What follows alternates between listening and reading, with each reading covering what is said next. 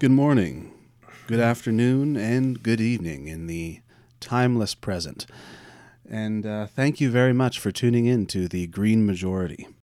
See, I thought it was The Truman Show based on that intro. There are many levels of consciousness and awareness.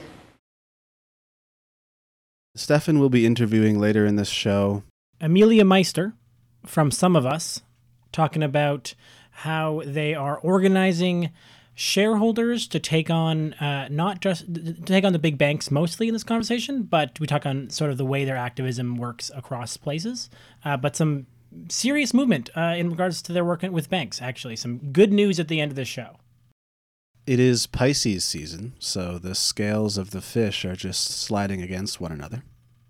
Smack those fish. That's weird. Abundance. Wonderful, beautiful abundance. Did we tell people that they're listening to The Green Majority?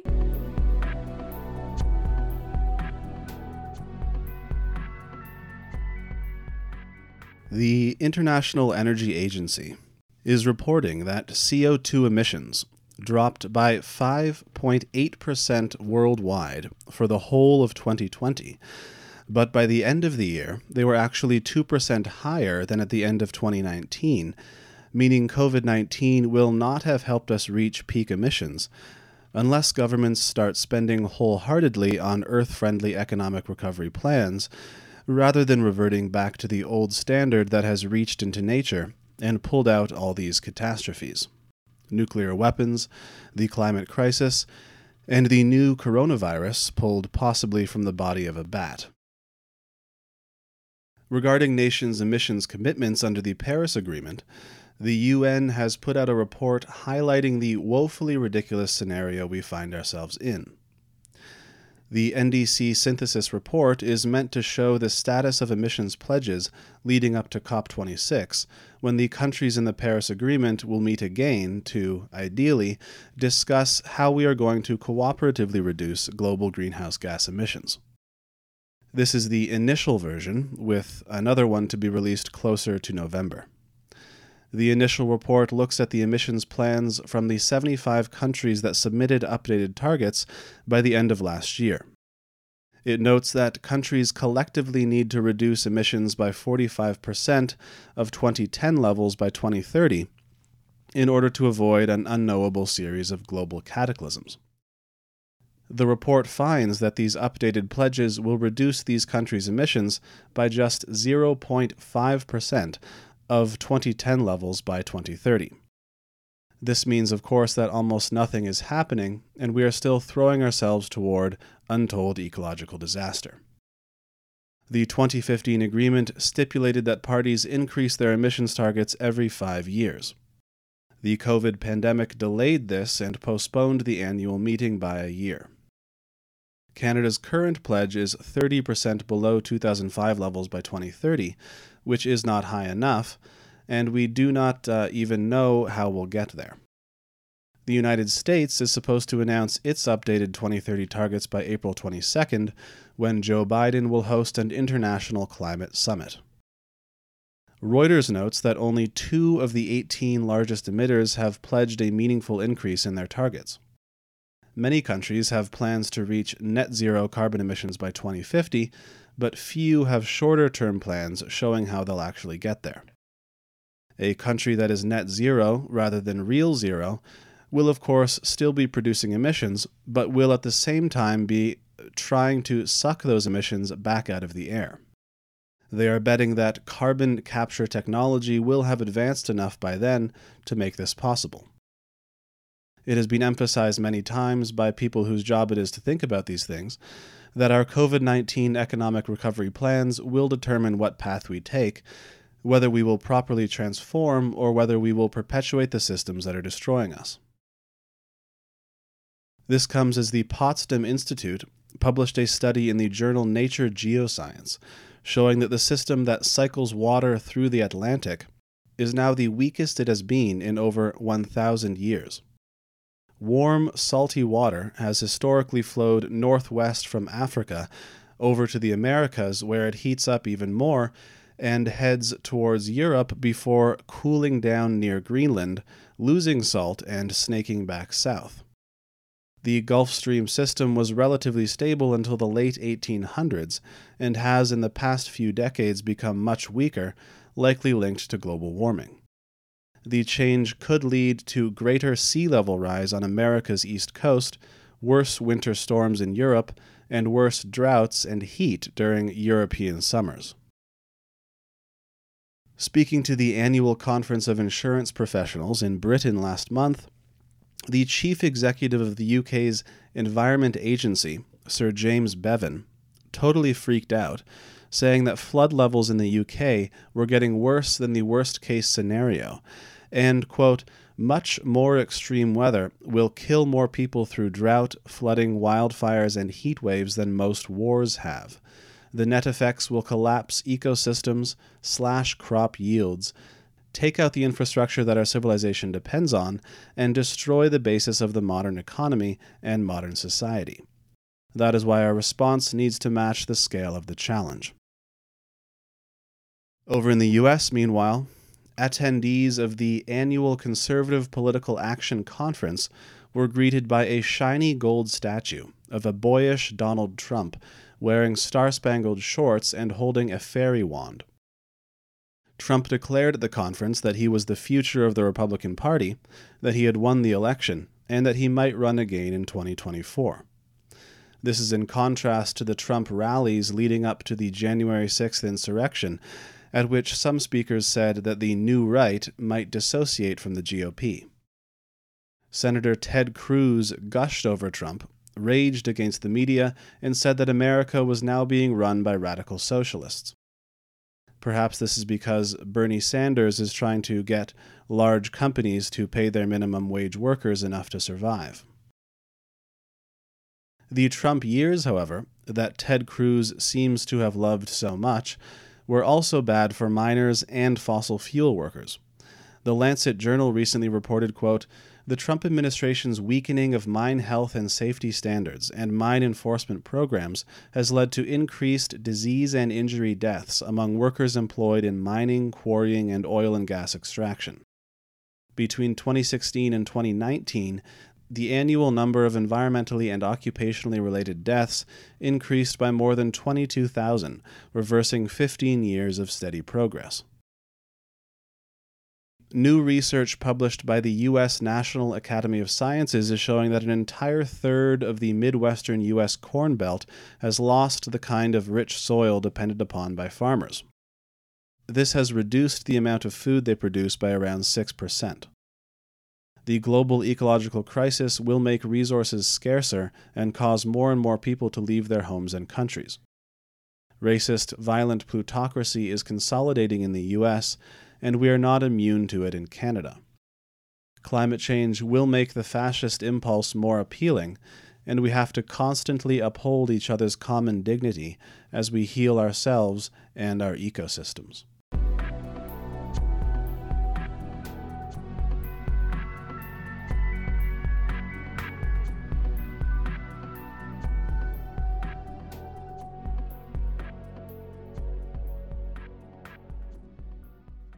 Whether or not we are really missing this moment in terms of taking action on both responding to COVID-19 and tackling climate change. I don't think we will know this until you see the final version of the bill that will eventually pass, I presume, in the States. I don't think we'll know this until we get, a year into the work that's being done in the Canadian context, including the most recently announced Net Zero Advisory Board, which is supposed to keep Canada hold Canada accountable to some of these shorter term targets, which are super important. It means so little to say you'll do something by 2050. If I tell you that I'm going to read a book by 2050, that means nothing to you, and that should be the exact same thing as we take climate targets. If the time horizon is so long that anything could happen in between those two times, you are not giving yourself as a government any responsibility to do anything, and that is fundamentally the problem. We've seen so much good words coming out of, whether it's Europe about what they're going to do, in the more recent updates coming out of China to peak emissions sooner than expected. But all of these things are moot unless we start seeing real action right now. And to me, that's the biggest question. Will we see real action in the next 2 years? Because the longer you wait for things, the more money's being sucked up by the oil companies, the more money's being sucked out of the solutions, and the deeper and deeper curve you need in regards to emission reduction now. So it gets harder and harder and harder to make these cuts. Like if we had started in the 1990s when we knew this was happening, it wouldn't have really impacted people's lives because you would have been slowly building things out. But now we're in this 10-year time frame, so the response has to be much more drastic, which makes it even more important that we do it start now, because if we are down to 5 years, then we're talking about even more drastic responses, and at some point you run out of options. The delay in climate action is in fact very intentional on the part of a large number of, let's be frank, conservative politicians and folks who partner themselves and align themselves with industry and those oil and gas industries which stand to financially benefit from delayed action. But what I was sort of thinking, and maybe this is just like a result of like my melted COVID brain, but like saying that we will reach a certain target in 2050 kind of means nothing. Saying you're going to do something by 2050 means nothing. And it reminds me of this episode. There's an episode of The Office where you find out that Michael Scott, who's the main kind of lead buffoon on The Office, told children in the 3rd grade at one point that he would pay for their university if they got into college, and they're called Scott's Tots. And it's this horrible, horrible episode where he has to go to this school and meet and see these wonderful children who've been working hard for like 10 years to get into university because he promised them he would pay for their college. And he has to tell them, I can't afford your college. I'm so sorry I made that promise 10 years ago and then didn't take any steps to be able to fulfill that promise. And it feels like these stupid 2050 pledges are like the most evil, insidious version of Scott's Tots. And I hate that I'm talking about this episode because I hate it so much. It's so awful, even to watch this fictionalized man let down this whole class of children. But anyway, that's all I could think about when you were talking about that idea that like 2050 pledges with no short-term, near-term rather, mechanisms or tools being sort of laid out is for the most part meaningless. I have no reason to trust that any given government or any given organization is going to live up to that 2050 target. But then also, this idea that we don't need to spend too much time dwelling on the advisory panel or its implications for C12 that it's connected to. But I do just want to sort of, there are so many best practices from so many countries and regions all around the world that we know what good, strong, real climate action and solid policy looks like. And specifically with something like this advisory body, I'm not going to critique it too much for a variety of reasons. I don't actually think it's all bad. There's some really solid folks on that panel that are going to do really, really good work through it. But unfortunately, it's not set up to succeed in the way that the UK's climate committee was set up to succeed, in the sense that the UK's climate committee was, I can't actually remember the number of people on it. The number of people on the committee itself isn't that big. It's like 10 people or something like that. And yes, they're all issue area experts, and that's fantastic, similar to the issue area experts that are on this net zero advisory board. But the difference is the amount of money and the amount of resourcing that went into the UK committee and their mandate. And the UK committee, it's like, say it's 10 people on that committee, like I said, they have a team of staff that's either 30 or 35 people who work full time to do the research that is required and the modeling that is required and the work that's required to actually make sure that this body is able to function optimally.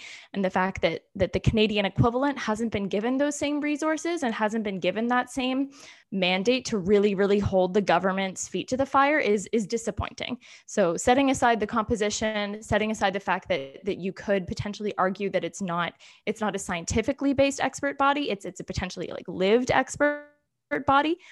There are debates for both of those things in the merits, but it's the fact that it isn't resourced the same way that the UK's body wasn't is really disappointing, because again, we know that it's resulted in a lot of good success for them. So looking at a country where you can see the success and you know why they did it, they showed their work. It's not like they just give you a number at the end of the math test and say, I figured it out, trust me. Like, they've laid out how they've done it for us. And for us not to heed those lessons is frustrating, to say the least.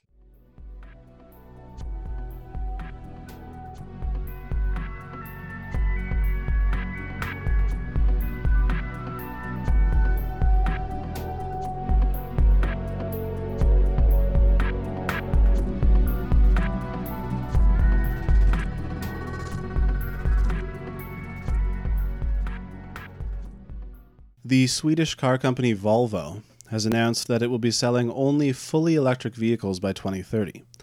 The European offshoot of Ford says that by the same year, it will only be selling electric vehicles or hybrids. The American company General Motors said last month that they would stop selling gas cars and SUVs by 2035, but would continue to make heavy trucks that use gas.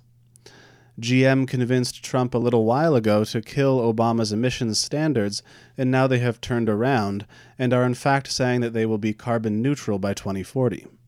Global electric car sales increased 43% in 2020 as batteries are getting cheaper and cheaper, and electric cars are already less expensive than gas cars in some places.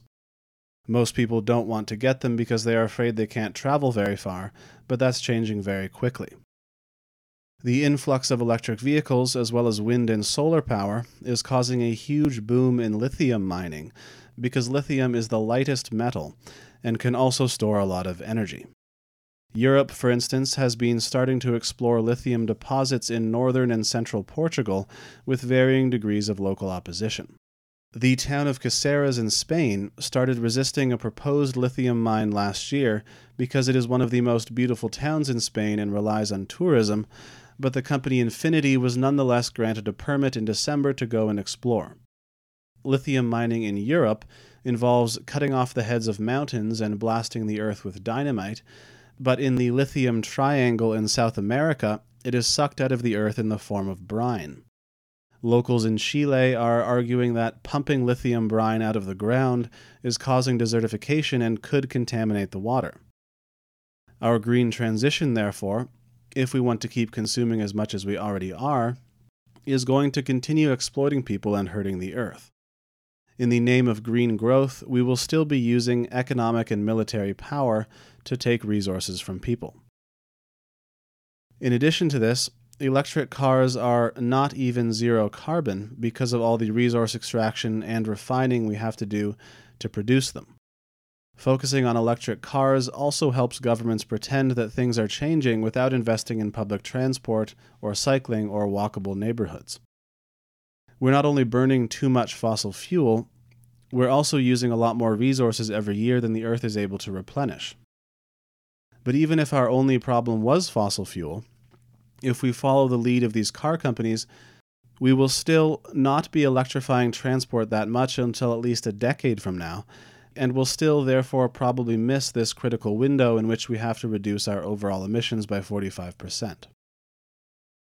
In a refutation of Bill Gates' recent book about climate change, Jonathan Neal, author of the book Fight the Fire, writes that Gates is correct that there isn't enough lithium in the world to electrify absolutely everything as it stands.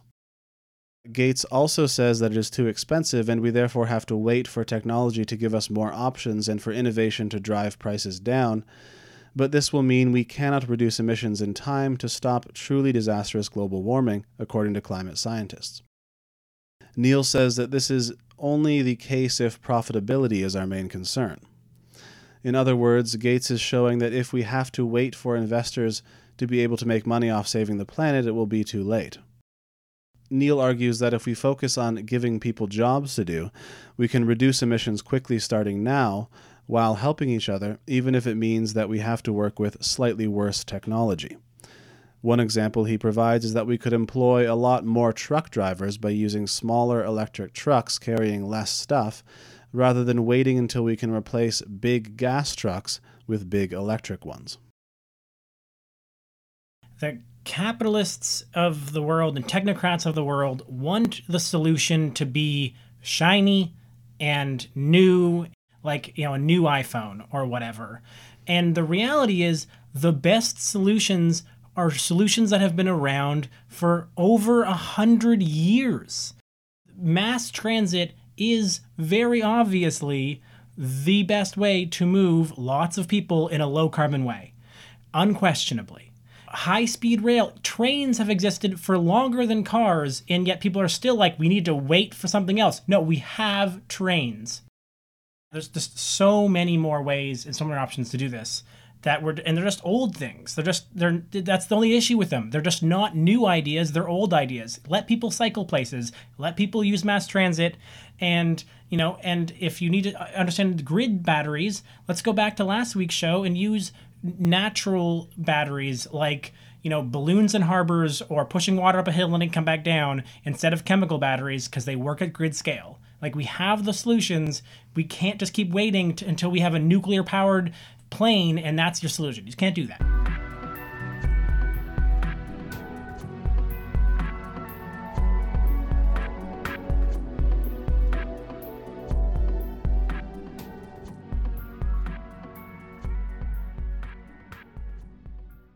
Part of Joe Biden's climate plan is investing in carbon capture technology. This means capturing CO2 as it leaves a fossil fuel plant and pumping it into the ground to make it easier to extract more oil and gas. It might also mean direct air capture, meaning CO2 would be sucked out of the air and stored in the ground, or in some cases turned into new fuel. Some of this technology, or so I've read, I have no idea, could be useful in curbing certain industrial emissions for which there is yet no other solution other than shutting industry down entirely. Many governments have started to invest in such technology, and we are all relying on it in some fashion in order to reach net zero. But a study published last year in the journal Biophysical Economics and Resource Quality shows that such technology as it currently exists actually produces more CO2 emissions than it prevents. It helps the fossil fuel industry greenwash itself. Even sucking CO2 out of the air and storing it underground is so energy intensive that powering it with renewables doesn't currently make sense when we can use that electricity to power homes instead. Capturing CO2 out of the air, therefore, only makes sense if we have already decarbonized everything else and are only trying to take historical emissions back, and if it is treated like a public service, just cleaning up the atmosphere and storing the carbon back underground. There's absolutely no way that it's going to be cheaper than just not burning the oil in the first place. There's no version of direct air capture which is somehow a better idea than having it already. You know where carbon is currently successfully trapped underground? In oil. There does not need to be the world where we decide to dig it up, burn it, put it in the atmosphere, capture it again, and put it back down. At this point, that whole system, unnecessary. We can just leave it there. There is some carbon still in the atmosphere that we need to pull out of the atmosphere, but there is no world where we should be expecting ourselves right now to be pulling coal or fossil fuels out of the ground, burning it, just to catch it again in 5 years. There's no way that's cheaper. We need to be careful as a movement about how we are discussing and advocating for technologies like direct air capture and CCS, because these are technologies that are being developed, have been developed for years, and do have money and interest behind them. I genuinely don't think the environmental movement needs to advocate for them. They already have the attention of folks who have money and folks who have time to invest in them. We don't need to daylight them, because I think the more we discuss technologies like this, the more we discuss things like renewable natural gas as a meaningful solution, quote unquote, renewable natural gas. I really hate that phrase, but the classification, renewable natural gas, the more we talk about things like that, the more we legitimize it, the more we put it out into the discourse as a viable option. Yeah, it won't be ready. It won't be ready for the next 20 years, and we have 10. No, right? Exactly. And there was I'm not going to name names or drag anybody, but there's a body within Canada that put out a paper several weeks ago, maybe even a couple months ago now, that was looking at sort of pathways to net zero in those different scenarios. And they talked about sort of they framed it within sort of betting terms, safe bets and not safe bets, and those wild cards. And it was surprising to me what they classified as a safe bet and what they classified as a wild card, and the degree to which they seemed to imply, or did directly imply, that we would be relying on these technologies going forward. And it's it's hard to say, because that might be true to a degree. I'm still not entirely sold on the fact that like renewable natural gas will be a stepping stone on the way to net zero. But the fact that this is like a trusted climate group within Canada putting that out into the discourse is, I think, potentially damaging, because it allows those fossil fuel organizations who utilize renewable natural gas and greenwash with renewable natural gas to turn around and be like, well, this is a technology that in some ways was advocated for by this organization, so we can't be that bad. So I think we just, obviously, like, I'm sure the average listener for this show isn't actually like working for a climate organization, but I do think we need to be really, really careful about how we conduct these conversations in public facing venues, because it has real consequence.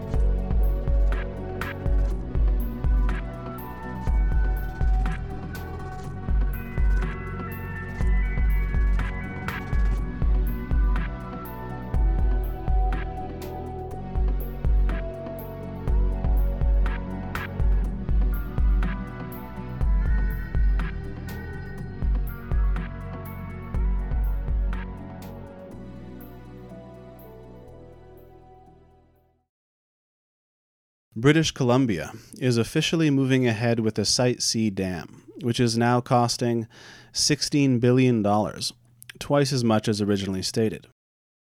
They thought briefly that it might be structurally unsound, but are now apparently of the belief that it should be okay. Provincial Liberals are saying, we started the project, but now it's on the NDP because they championed it, and the provincial Greens are saying it will kill farmland, biodiversity, and a whole river system while making electricity that is too expensive. If the province cancels the dam at this point, they will possibly have lost around $10 billion, and electricity prices could go up. The West Moberly First Nations are still suing the government to try to prevent the dam because they say that it is being done without their consent, is in violation of their treaty rights, and will destroy important land. It is the third dam on the Peace River. It has recently been reported that by the end of 2020, ExxonMobil had dropped its estimate of the oil it will be able to develop worldwide from 22.44 billion barrels to 15.2 billion barrels, and had decided that almost all of its oil sands reserves were no longer recoverable. Exxon's Canadian subsidiary, Imperial Oil, also dropped its oil sands estimates by 1 billion barrels. This is because of the crash of the price of oil and the high cost of developing oil sands crude. Exxon could go back on all this if prices rise again. This comes as the company behind the government-owned Trans Mountain Expansion Pipeline, which is of course an oil sands pipeline, is asking the Canadian Energy Regulator not to divulge the names of its insurers because it is afraid that climate activists will target those insurers and convince them to stop insuring the project. Trans Mountain had trouble finding insurers last year and has had to pay more money as a result. A police officer in Vancouver, meanwhile, is under review after having viciously manhandled Indigenous protesters who had been occupying the offices of the insurance group AIG for 3 days to convince people to stop insuring TMX.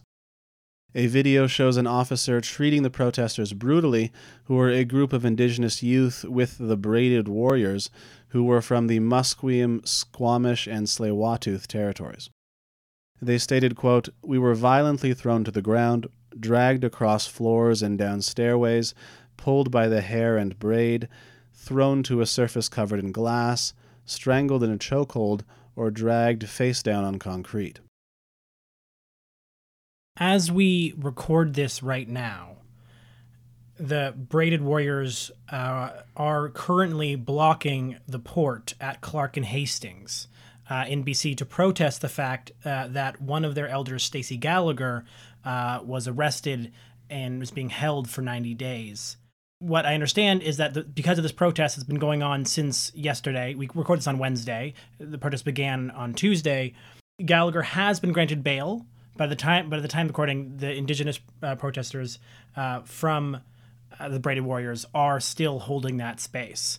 So if you can support them in any way, please do.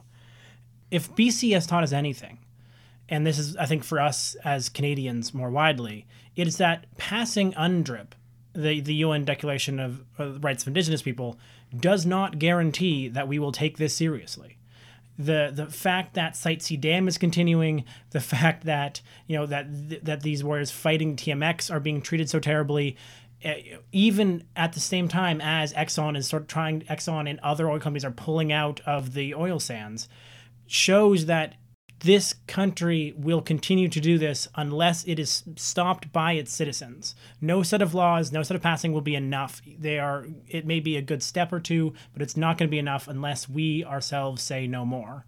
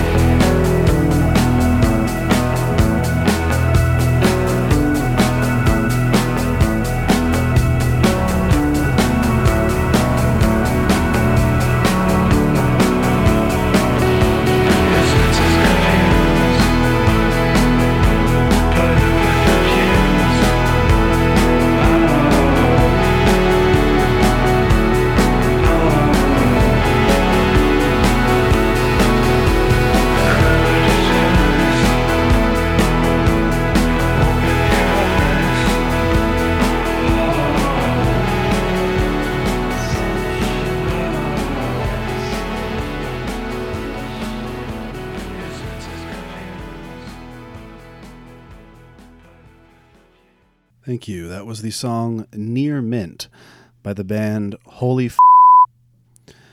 Thank you very much.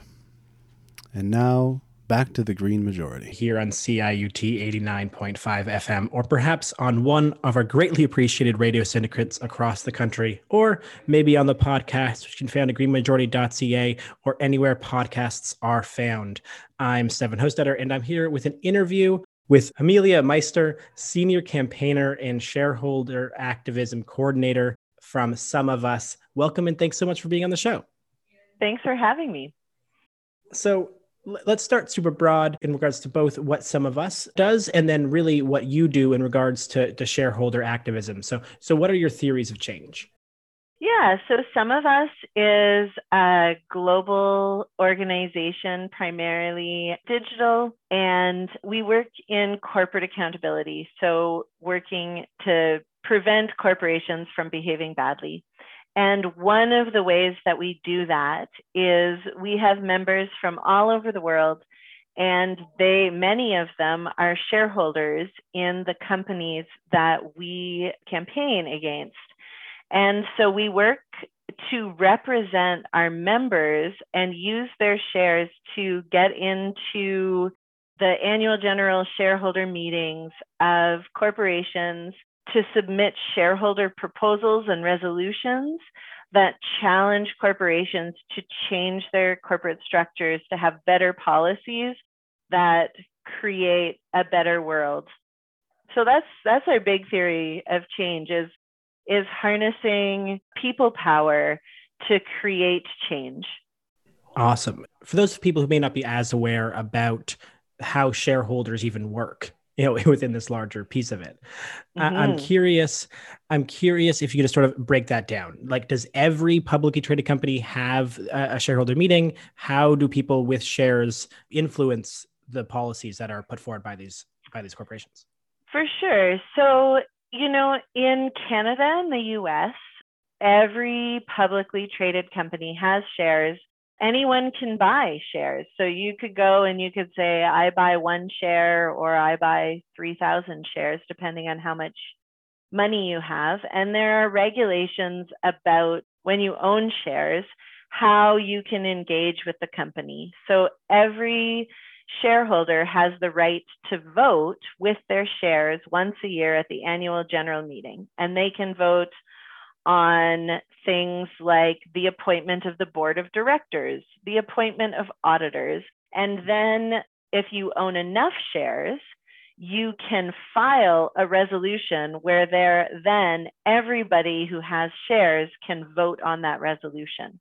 And so the resolutions can be anything from, a lot of it is policy based. So one shareholder resolution that we filed several years ago was to have the CEO of Facebook be a different person than the chairman of the board of Facebook, because right now they are both Mark Zuckerberg. So Mark Zuckerberg, the CEO, his boss is the chairman of the board, who is Mark Zuckerberg. So it means that there's very little accountability within that corporation. So some corporations, like Facebook, unfortunately, are publicly traded, but they're what is called a controlled corporation, because the CEO usually, or the owners, will have controlling shares. So they'll own 50% or more of the shares. So independent shareholders have very little influence of what happens at the company, but most corporations aren't controlled. And so shareholders have a lot more power. Awesome. So let's talk about the shareholders and how you harness that sort of power of community. Can you tell us a couple of stories of some of your wins, so to give people sort of a sense of how this works?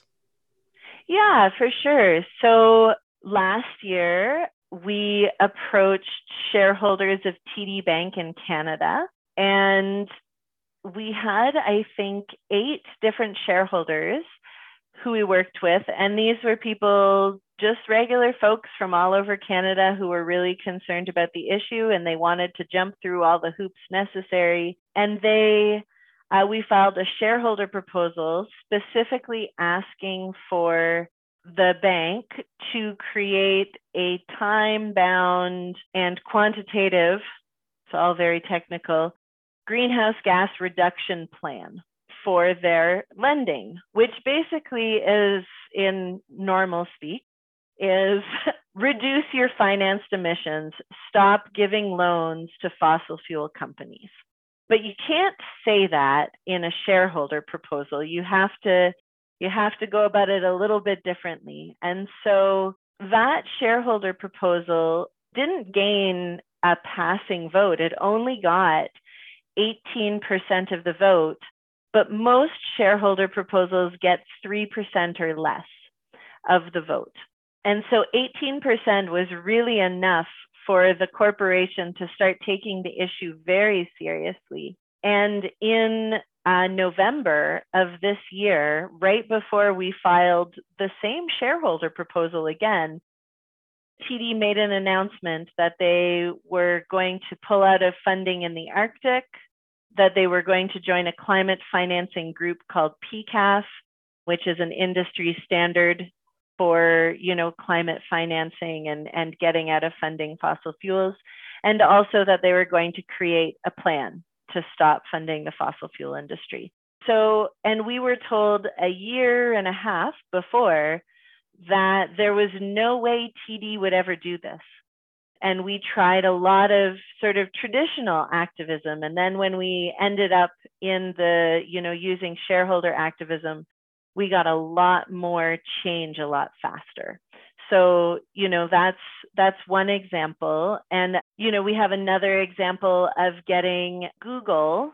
A colleague worked on a shareholder proposal to get Google to allow VPNs in China so that Chinese activists who were organizing against violations of Uyghurs' rights in China would not be monitored by the government and prevented from doing activism. And so, it was a really massive human rights win for China. And, we had tried many different ways of engaging Google.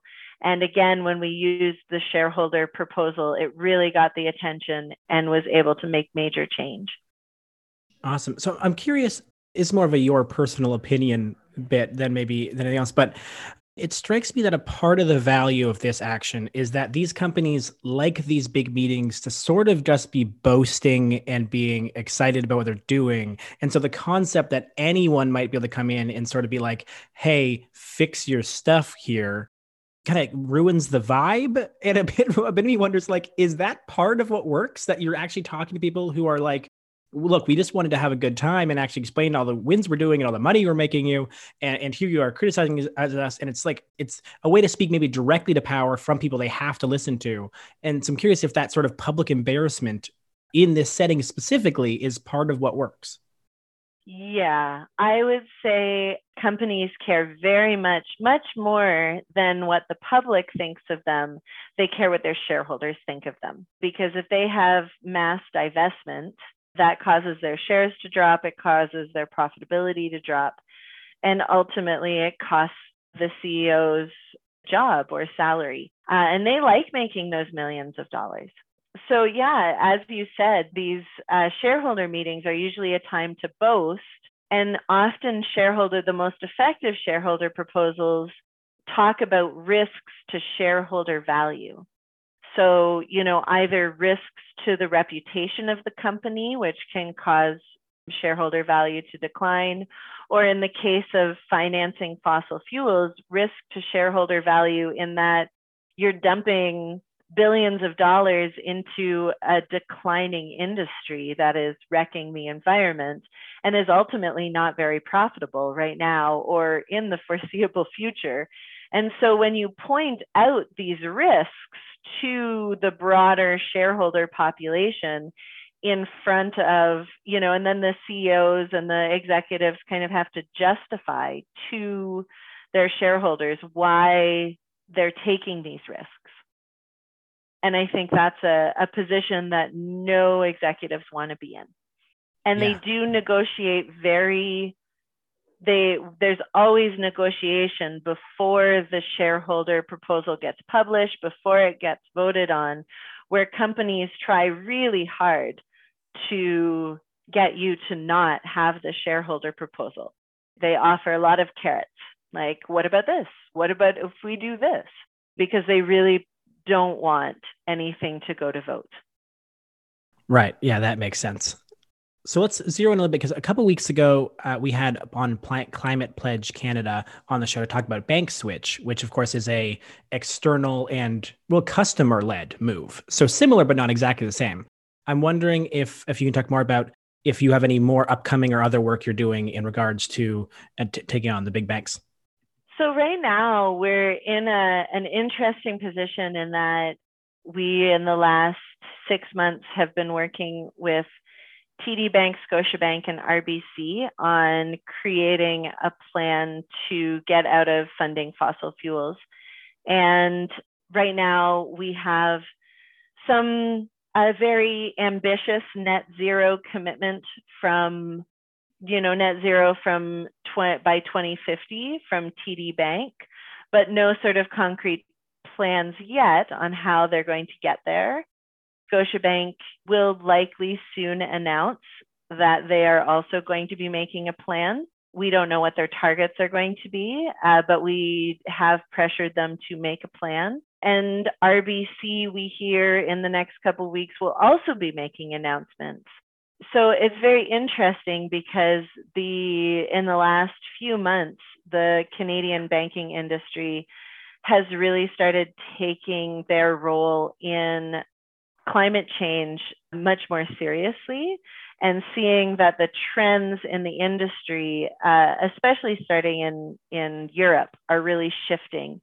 And we're seeing massive investors like BlackRock making some pretty lofty statements, whether or not they're backed up by action. But, banks start because they are, BlackRock is a big investor in banks, so, they have to take that into consideration. So we're seeing a lot of shifts happen. There was a couple weeks back where I felt like every day I was coming into work and something new was happening in climate finance.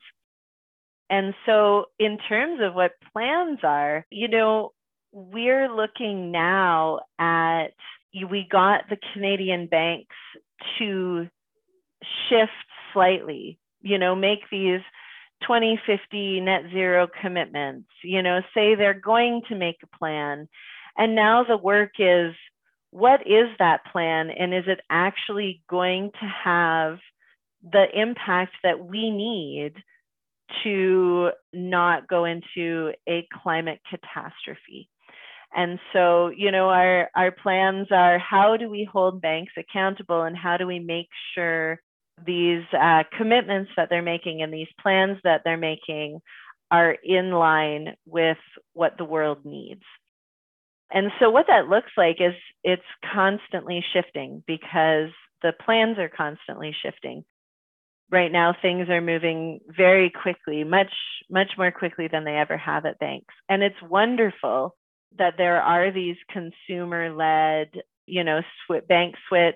And we also see like university campuses doing divestment campaigns, and there's some work to try and get those campaigns to include banks that are funding fossil fuels. There's also work, lots of partner organizations are doing work with pensions, like the Ontario Teachers Pension, to try and get pensions to get out of banks and fossil fuel industry. And so it's a very exciting time. I'm not sure if that actually answered your question, but it does. And I actually have a question, which if you don't have an answer to, it's not any worse, but I rarely do I get a chance to talk to someone with your intimate knowledge of this question. And it's something that I've thought about and tried to figure out for the last couple of years, which is specifically if what BlackRock is doing is helping.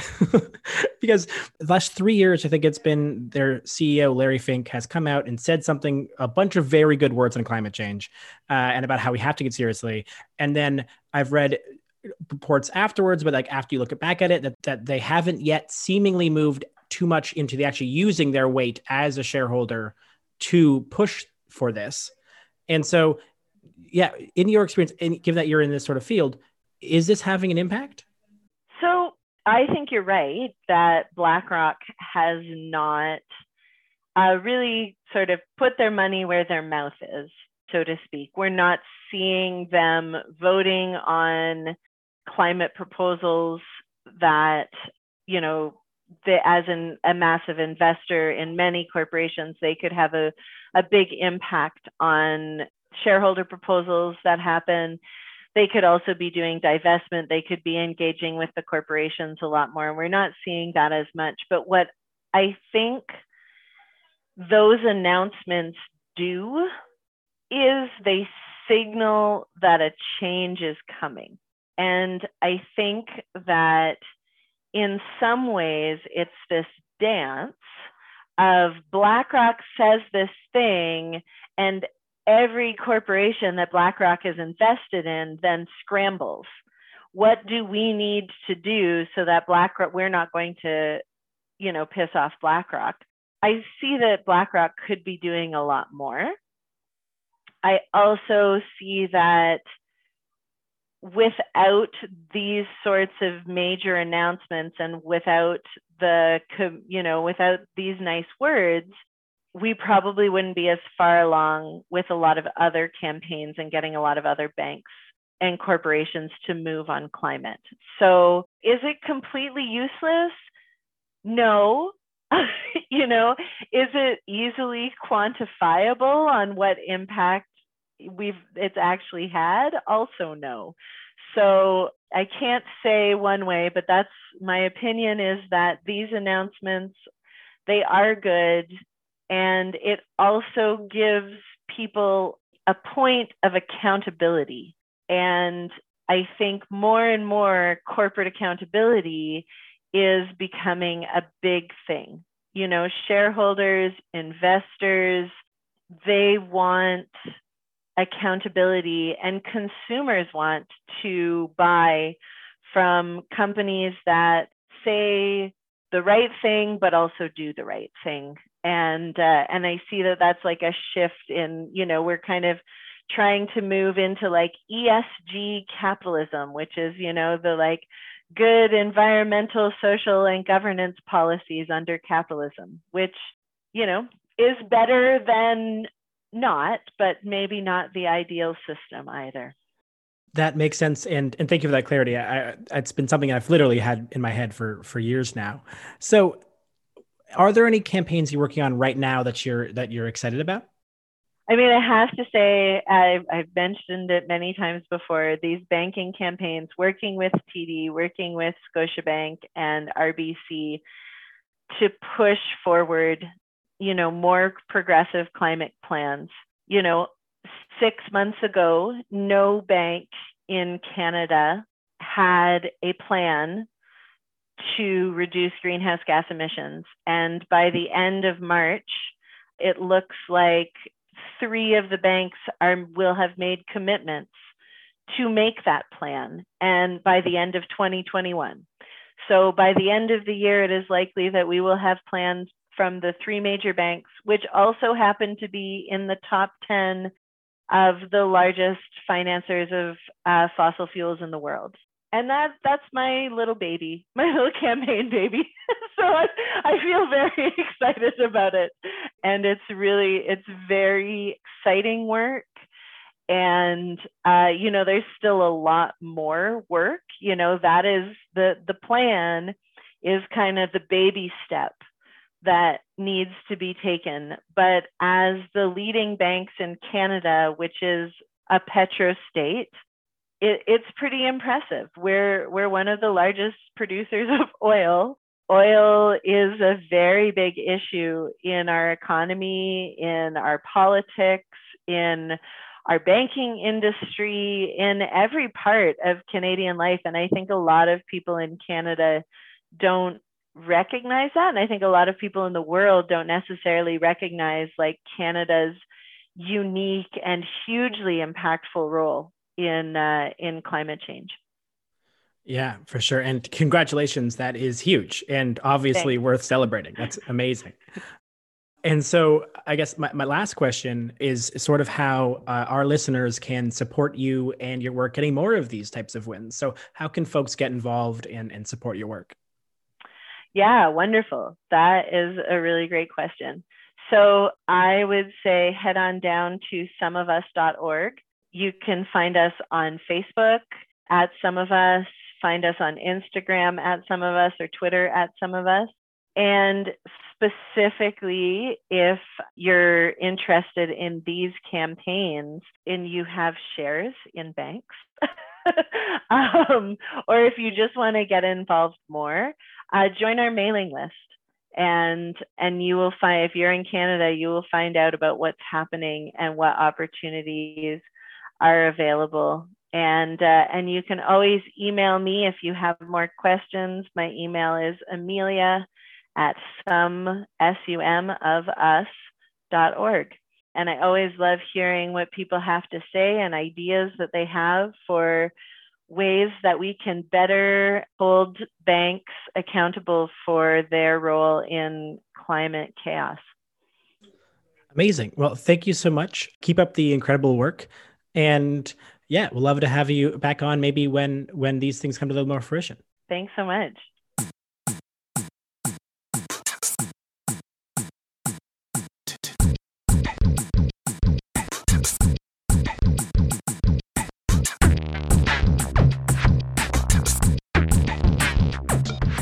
All right, listeners, if you have stuck with us this whole time and you've listened to the whole show, we would truly appreciate it if you would take a moment to rate and review us on Apple Podcasts or wherever it happens to be that you're listening. Rating and reviewing helps not only spread the word about the show, but it allows you to pass along to us your valuable feedback, which we promise to take into consideration going forward. Thanks so much for listening to The Green Majority. We'll see you next week. It's not easy.